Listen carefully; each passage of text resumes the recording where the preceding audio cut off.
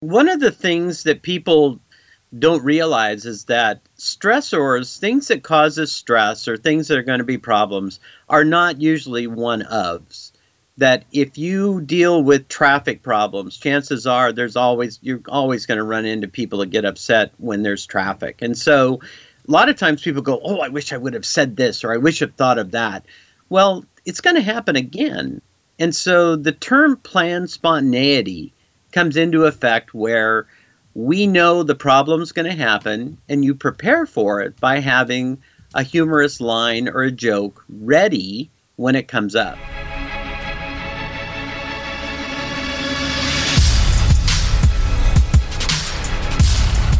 Hello everyone, my name is Julie Masters and welcome to another episode of Inside Influence, in which I delve into the minds of some of the world's most fascinating influencers, experts in influence, people that have truly mastered a particular tool of influence to get to the bottom of what it really takes to own your voice and then amplify it to drive an industry, a conversation, a movement, or a nation. Now, some of us would say that we don't have a funny bone in our bodies, where for others, being funny comes naturally without seemingly very little thought or effort. For our next guest, Tim Gard, using humour is not only natural, but it is also a skill he has chosen to consciously master as a tool for yielding epic influence. Tim has had first-hand experience of what it is to earn a living in stressful environments, having worked in state and federal government in human services, and, as you'll hear more about, also spending time as a fraud investigator, not known for its lack of stress.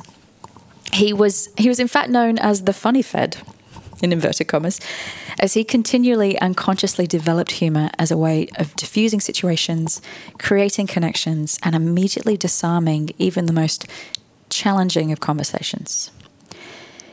Tim is now one of the most successful speakers on the planet when it comes to using humour as a tool in business and in life. He is the creator of Comic Vision, a method and philosophy of using humour to influence first yourself and then other people. He is also the author of Just Plain Funny and the co-author of Motivational Leaders and Humour Me. Now that's the official part.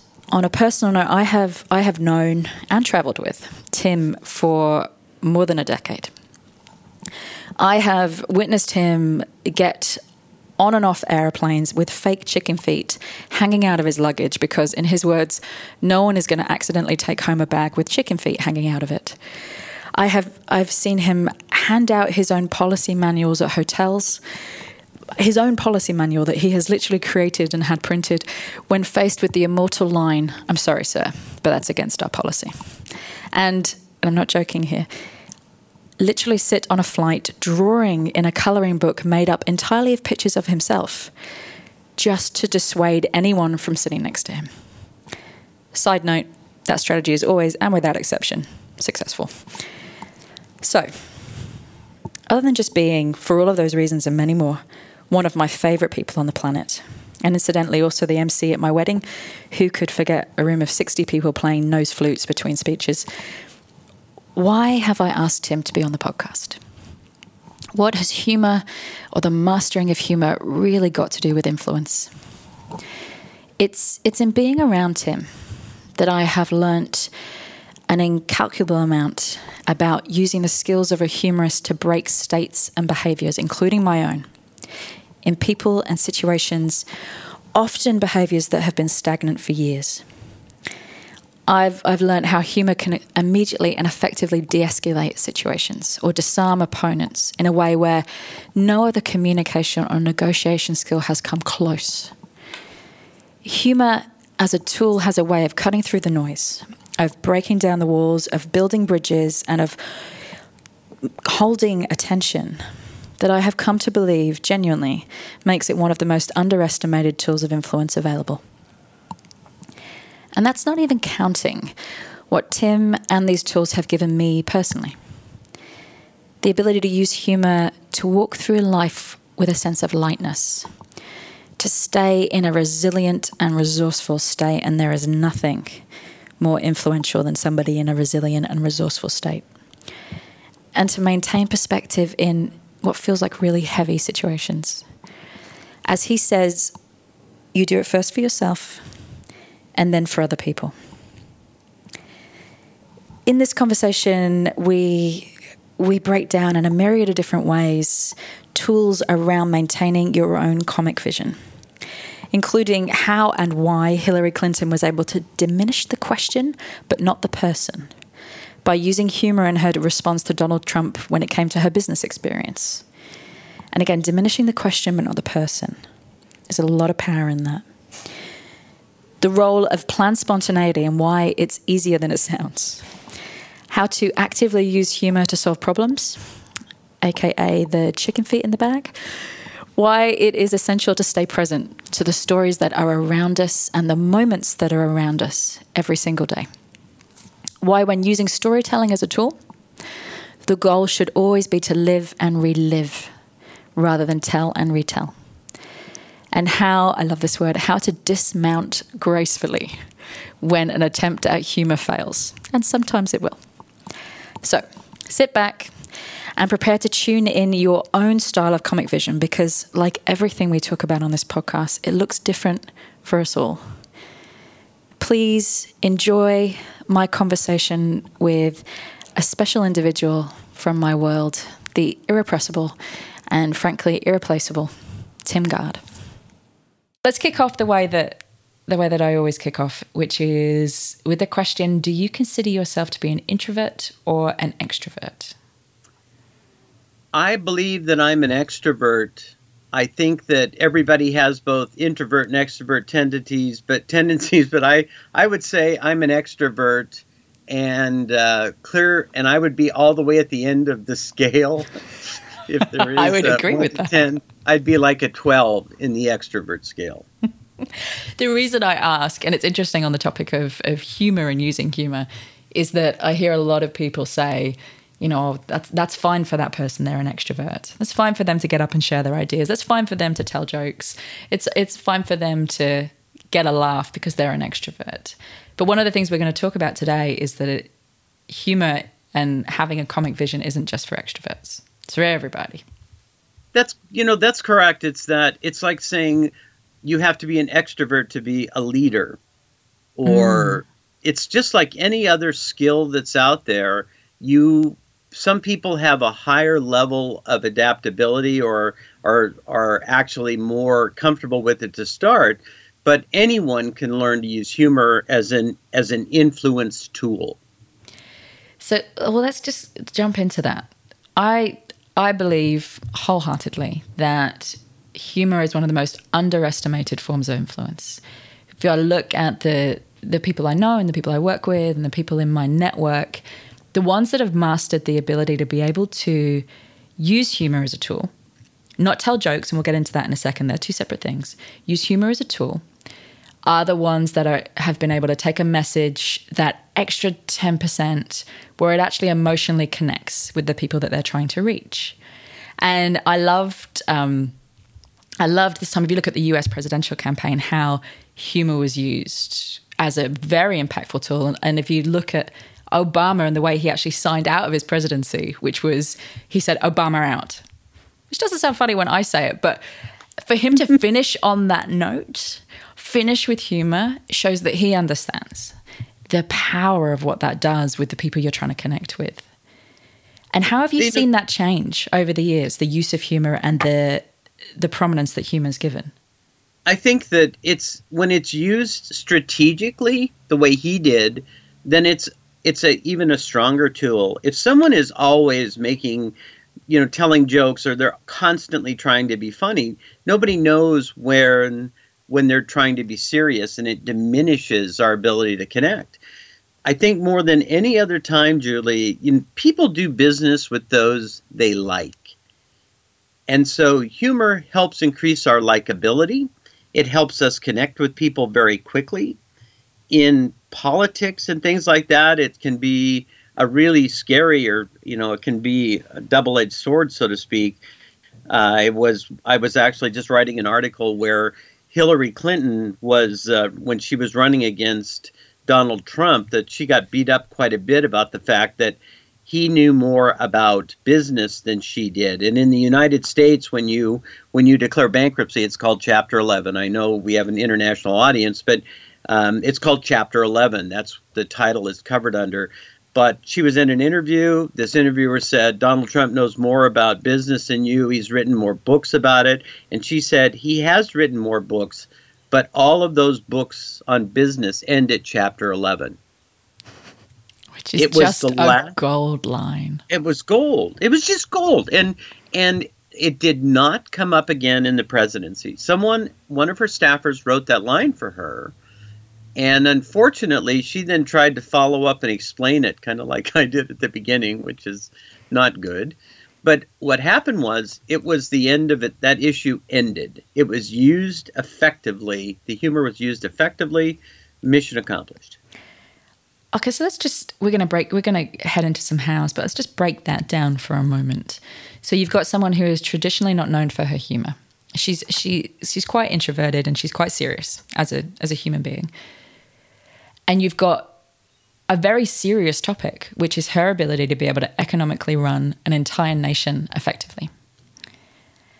And that whole issue, which you're right, that whole issue was taken off the table by one well-delivered piece of humor. So what is the power of that? How does that happen? Well, I think that in this particular instance, a great question that people don't understand, that they probably talked about that for hours behind the scenes before they actually would have allowed her to do that, and then actually even practiced the line that's out there. And what it was is that it didn't, humor that's used to diminish somebody or something is where you start getting into trouble. And what she did was diminish the question.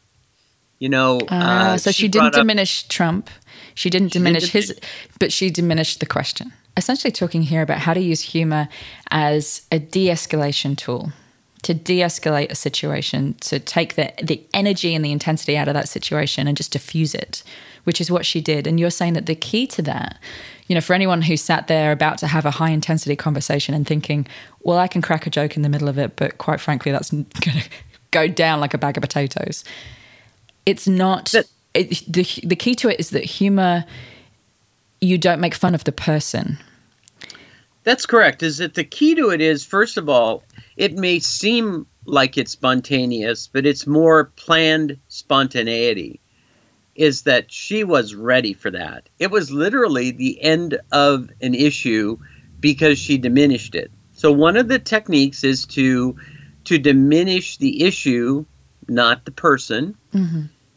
And then the other one would be to diffuse it. That she is literally diffusing it as a campaign problem. That right after that, I don't remember exactly what she brought up, but then she moved on to a subject that she was more strong in, that she was stronger to speak about. She actually took command. Very strategic use of humor. So we don't all have we don't all have speechwriters. Wouldn't that be amazing though? If we all had a speechwriter just permanently following us around with the best, most witty line to come out of our mouths. We just yell line. Yeah, that something happens and you go, line. And then I put it on stage. Like if you could have that and a soundtrack at the same time, it would be amazing. However, we don't all have that. And especially in the moment, when you walk away and you think, oh, that would have been the perfect thing to say in that moment, and it just didn't come. So for those of us who don't have our own speechwriters, so that's number one. You don't make it personal. You diminish the situation or a question. You don't diminish a person. How do we look for this? The second question is, how do we find those moments where it's both appropriate and helpful to use humor? One of the things that people don't realize is that stressors, things that cause us stress or things that are going to be problems, are not usually one-ofs. That if you deal with traffic problems, chances are you're always going to run into people that get upset when there's traffic. And so a lot of times people go, oh, I wish I would have said this, or I wish I'd thought of that. Well, it's going to happen again.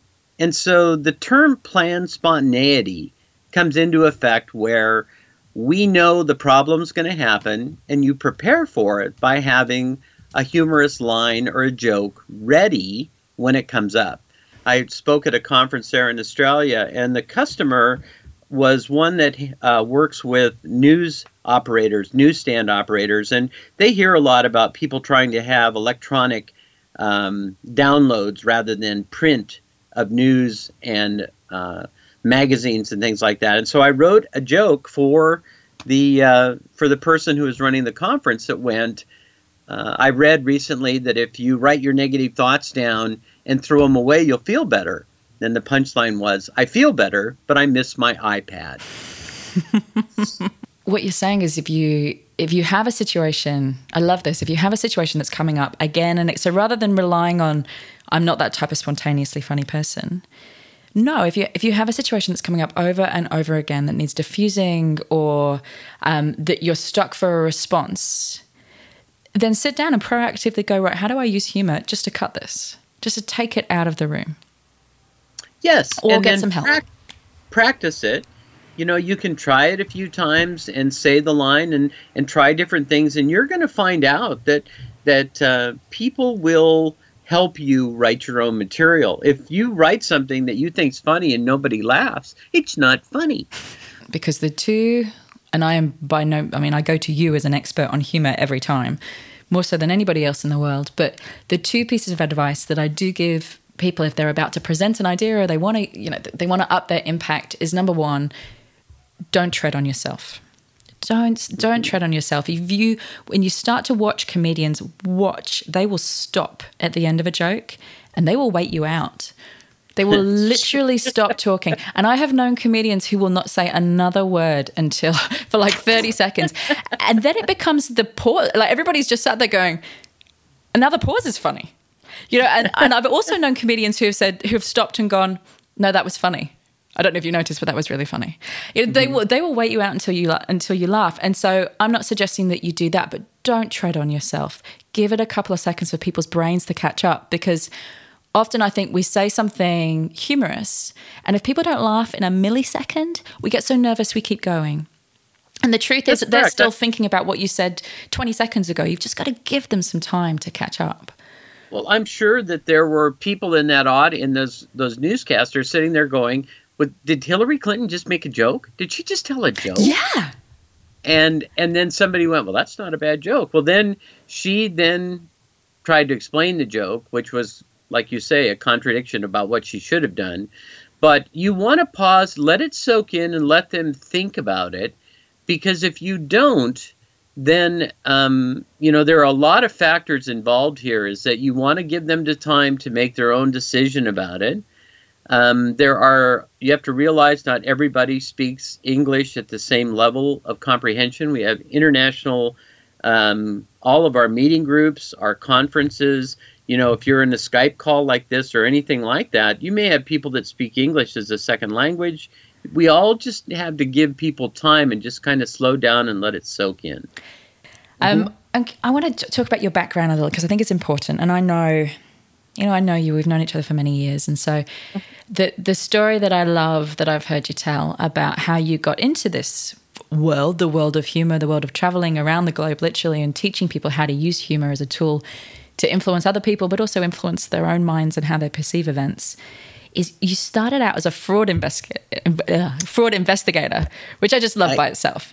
You betcha. I actually started as an eligibility caseworker, kind of like a social worker, that people would come in and apply for the food stamp program in the U.S. And based on what they wrote down on a piece of paper, I decided who got food and who didn't get food. One of the most stressful jobs in my life. And what I watched was I saw people burn out all around me, and I started getting promoted, I think, Julie, more out of attrition than competency. That people were burning out and I wasn't burning out. And when I there was an opening for a fraud investigator. And so I went from being a caseworker to going out and investigating welfare fraud.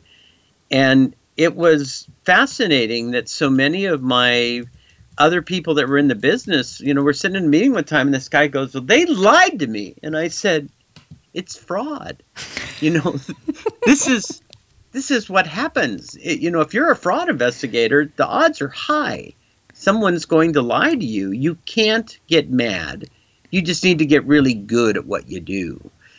And I did that for about 6 years, and then went to work for the federal government for USDA Food Nutrition Service, where I was a management analyst then in Denver, Colorado, where I oversaw food stamp operations for Utah and Colorado. And so I'd been both a caseworker, an investigator, and then was a fed overseeing the operations. And I started to get, my agency would have to have somebody that represented the programs, or they needed somebody that would speak at conferences. So they started loaning me out to conferences, and then I had to do my regular job too. But they would send me to conferences, and I got to be known as the funny fed, which is kind of the funny fed, which is an oxymoron, I think. And then one day somebody offered me money to speak at a conference, and it was mind-boggling that there was an industry out there around that. And so I started studying the craft, and have really spent a lot of time taking the things that I did naturally and trying to be the best that I can at it. How do we, again, humor is this underappreciated tool, I think. I think people put it in a box of either that's not me, they put it in a box of terrifying, or they put it in a box of that's great for the pub, it's great for lesser intellects, but I'm talking about some pretty serious stuff here. So moving all those boxes to one side, and I know that the ability to use humor within a story, the ability to use stories full stop, and then be able to weave humor into stories will emotionally connect you to your audience, up your impact, and also up your ability to people to take action as a result of what you're trying to say.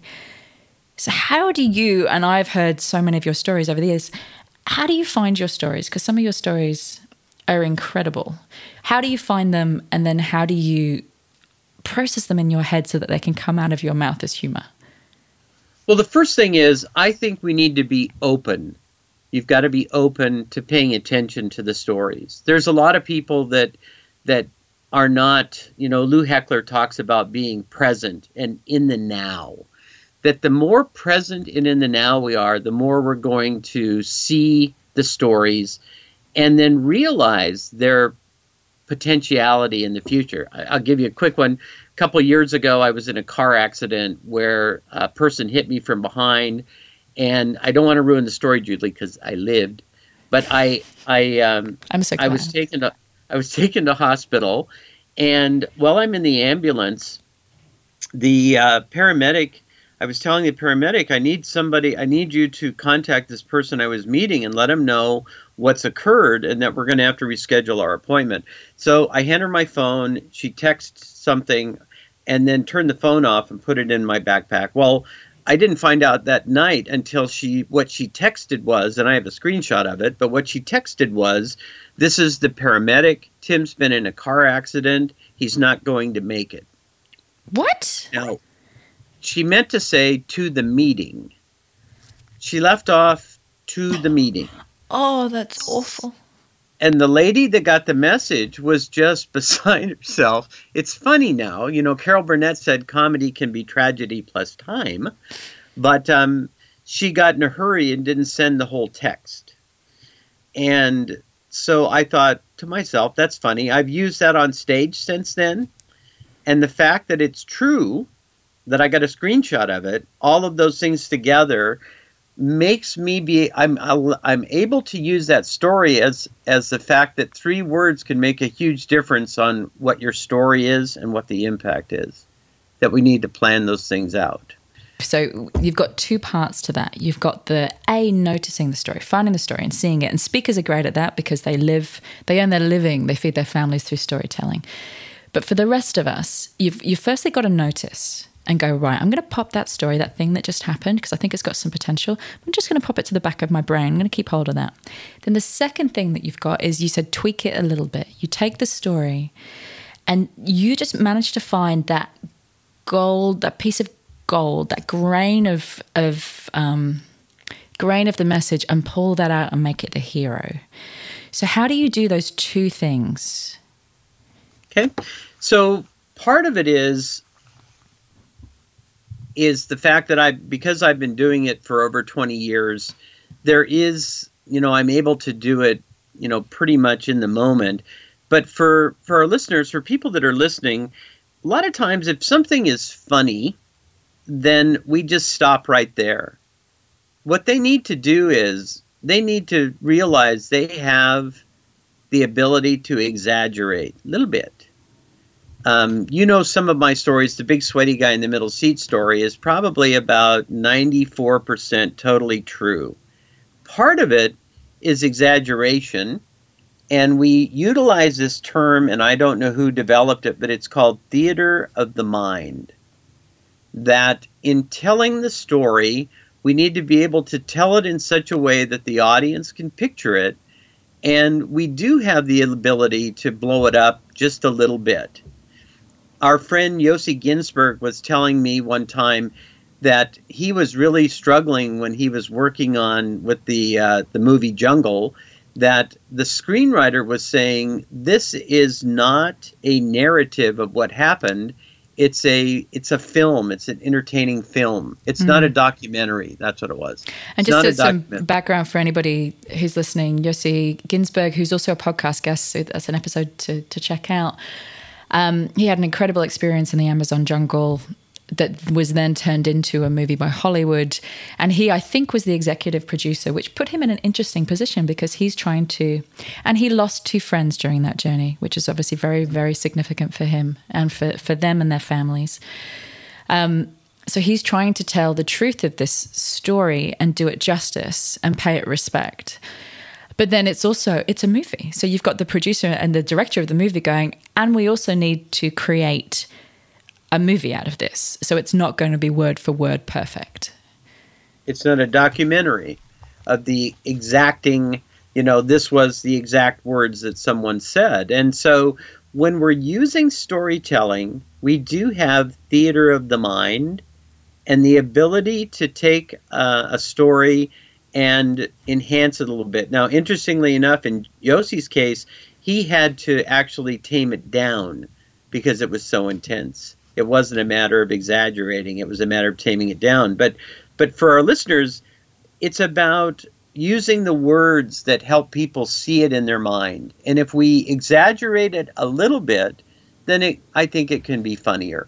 Something that you've said to me over the years, which I was saying to you before we got on this call, I would literally quote you 2 or 3 times a week with people that I work with or that I coach.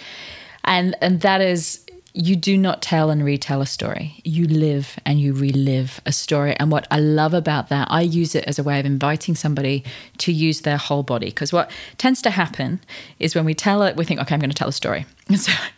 So we stand there, we don't move, and we tell the story. Mm-hmm. And it loses all of its power. But if you invite someone to relive that story, suddenly their body starts moving. Suddenly they might, shift characters. They might change their voice. Their pace changes. Something very fundamental happens when you start reliving a story as opposed to telling a story. Yes, and the very first time I actually had experienced that was Lou Heckler was who told. That's actually, I heard that from Lou Heckler originally, Julie, was to tell, and we don't tell and retell, we live and relive.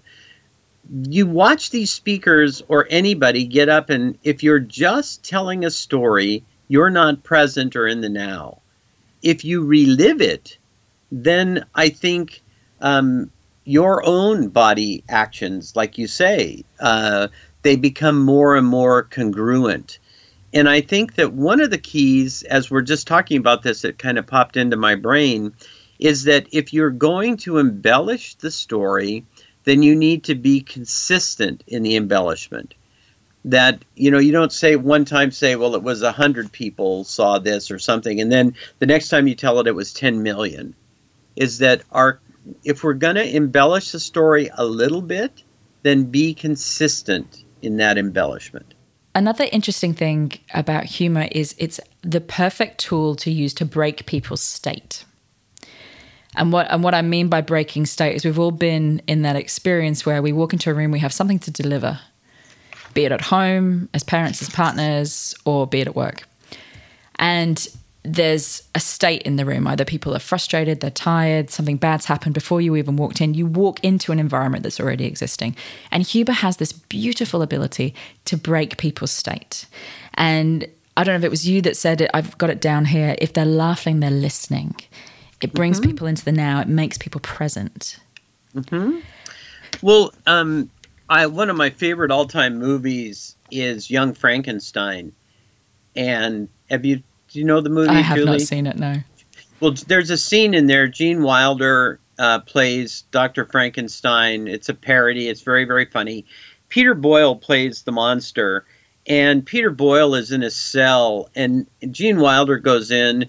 And the monster's going to kill him, and Gene Wilder's kind of trying to distract him, and he walks in and he goes, of all the things he could say, but he walks in, the monster's going to grab him, and he goes, "Hiya, handsome," and the Frankenstein goes, and just starts telling him what a fantastic looking man he is, and it's so unexpected that it does exactly what you're saying. It's reformatting the moment. It made the monster stop and think. And, there's a lot of ways that we can do that too, where, I walk out a lot of times with audiences and tell people that I'm not going to have them hugging each other or singing Kumbaya or anything like that. And then I'll tell them a funny story about one time this guy tried to get everybody to touch fingers with the person next to them and say something personal they always wanted to say but were afraid to say it, and half the group got up and walked out on him. and he said to me, "Tim, what did I do wrong?" And I said, "Carl, these are truck drivers. They're more comfortable with pull my finger rather than touch my finger." And so in that few moments, telling a funny story and taking away from the fact that I'm not going to make people do things during my training seminar that they didn't want to do anyway, that reformats the moment. So you're exactly correct. I think it's a great tool for that. And it also releases tension. To be able to laugh is to release tension. A classic example of that, from having traveled with you so many times, is your chicken feet, which I have given me so much humor, and it's one tiny little thing, but has just made our trips such a joy over the years. I'm not even going to attempt to explain the chicken feet. Can you explain the chicken feet? Just so the audience knows, we're not talking about my feet. No. No. Years ago, I started traveling, and if you've ever been on an airplane, you put your carry-on bag, and what would you call it there? Carry-on bag in the bin. Is it the bin up above the? Oh, the hold all above you when you're on the plane. Yeah. So you would put your carry-on bag, and you go to put it in the overhead bin. Well, you go to put it in wheels first. If it doesn't fit, you have to put it sideways. Well, people would come behind me after I already put my bag sideways. If it didn't fit, move my bag around so that the bin wouldn't close, and then I would have to check my bag. So I got a rubber chicken, and it's a life-size. I should say life-size. It's a rubber chicken life-size. It's a chicken life-size, I guess, and it is a regular rubber chicken. And then I've got about, you have to help me here, 6 inches, 7 inches of chicken feet sticking out. I don't know what the metrics are on that. I have never measured them. It's just a sizable amount of chicken feet. There's a chunk of chicken feet sticking out. Well, I have a clamshell bag, and I would put the chicken feet sticking out. And what I found was people would come behind me, go to grab my bag, see the chicken feet sticking out, and they would just put it back. They didn't want to mess with the bag. It was nature's way of saying, leave the bag alone. And so... But that didn't work, did it? You took it... Because I've been with you when you get off the plane, all the bags are coming round and round and round and round, and then there's this bag that comes out with chicken feet. And just to talk about how contagious humor is, and you took this to another level, which we'll get to in a second, but everybody would be staring at this bag that looks like it's got a chicken trapped in it, whose feet are sticking out the end. And the smiles on everybody and on the baggage handlers and on the woman when we check in. I've seen you be upgraded, I don't know how many times, because those chicken feet start a conversation that, and the reason I brought this up when we were talking about breaking state is that somebody that is in a repetitive mode, that has probably dealt with aggravated situations all day and who is in a particular state, and we've all come across those people, they pick up your bag to check it in. And you just see, like, it's just like, does not compute. Something rewires in their brain and they look at you and they're suddenly open to a different experience. And that is the power of something so simple as chicken feet, but of humor in general. And it's using humor to solve a problem, and yet it's so unexpected. Did you remember the little itty bitty chickens I have? They're little. I do remember. I randomly find them in various corners of my home. Well, for the listeners, it's a tiny chook. It's a little chicken. It's about the size of your thumbnail, and they're just little tiny chickens that I give to people. They make people laugh. I've had people they'll look at them and laugh, put me in a suite. They're human connectors, Julie.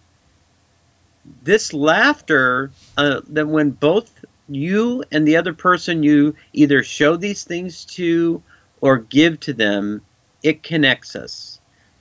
And we all smile and laugh in the same language.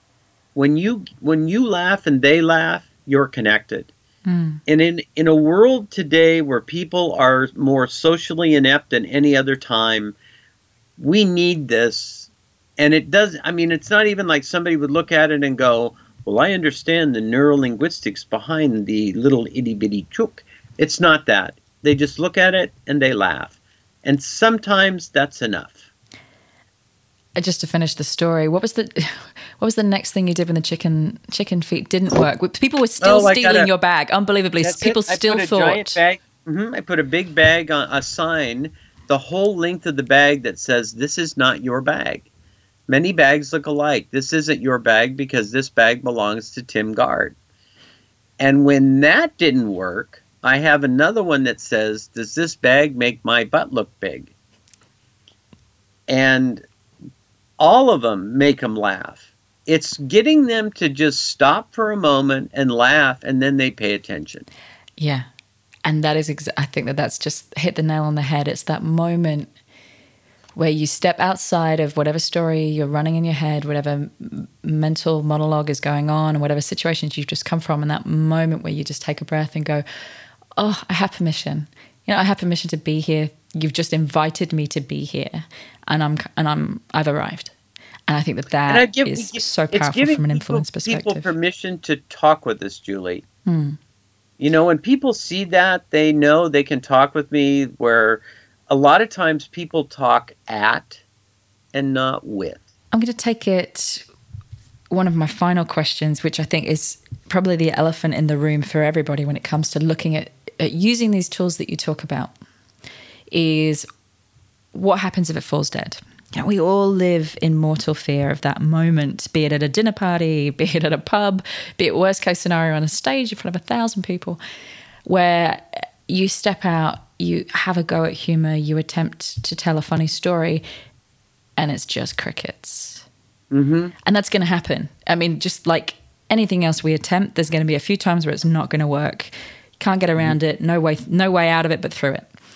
So what do you do? Because I know you've had thousands of those moments. What do you do in those moments? How do you handle it?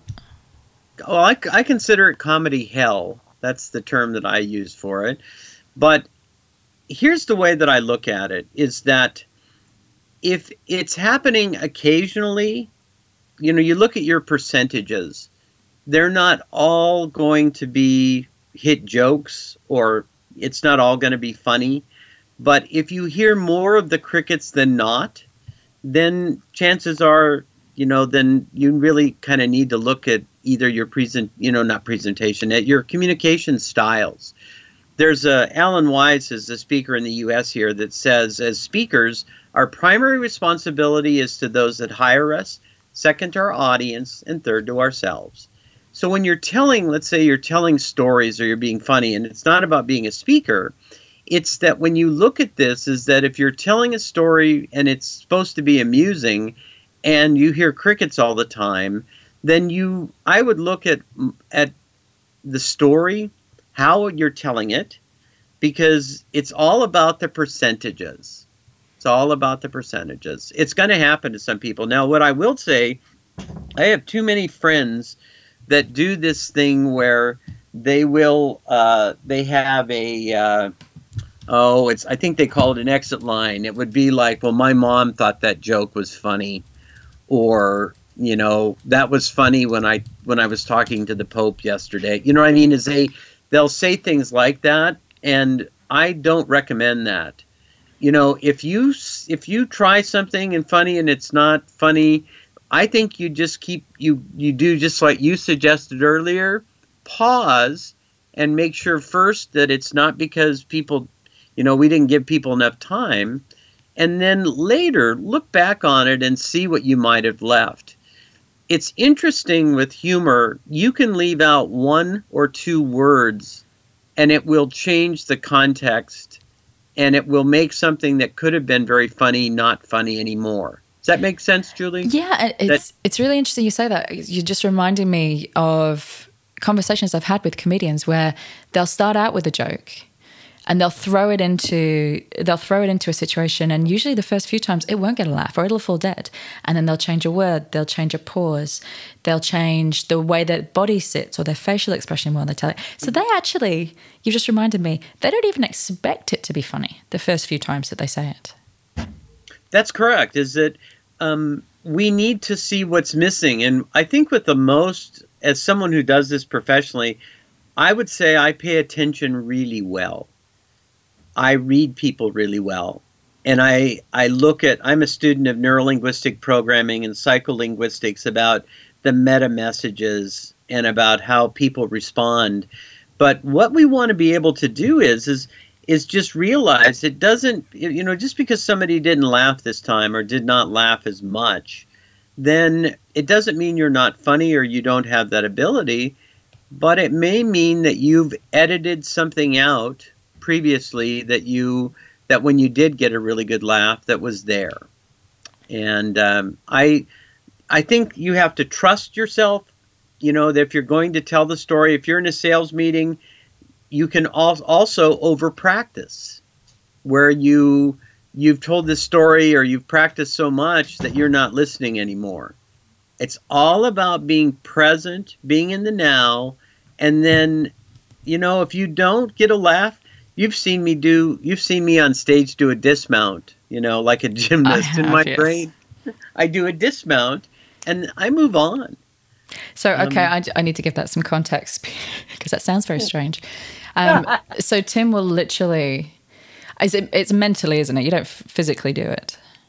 I'll be sitting in a chair and I'll jump up and do kind of a partial dismount like a gymnast would. But you don't. So he recommends that.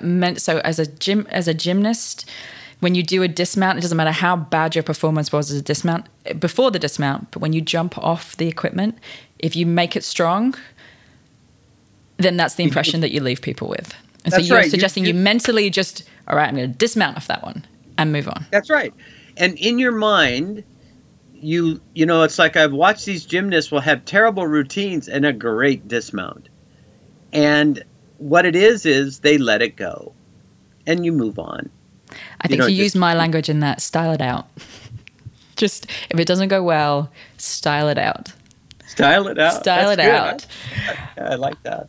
But to finish that off, I think adjusting your expectations. You're going to try this stuff. It's not going to work the first few times. It might work a little. It's like any other practice. If you want to use it as a tool, adjust your expectations so that you know it's going to be something that you're going to tweak and tweak and tweak until eventually you will get there.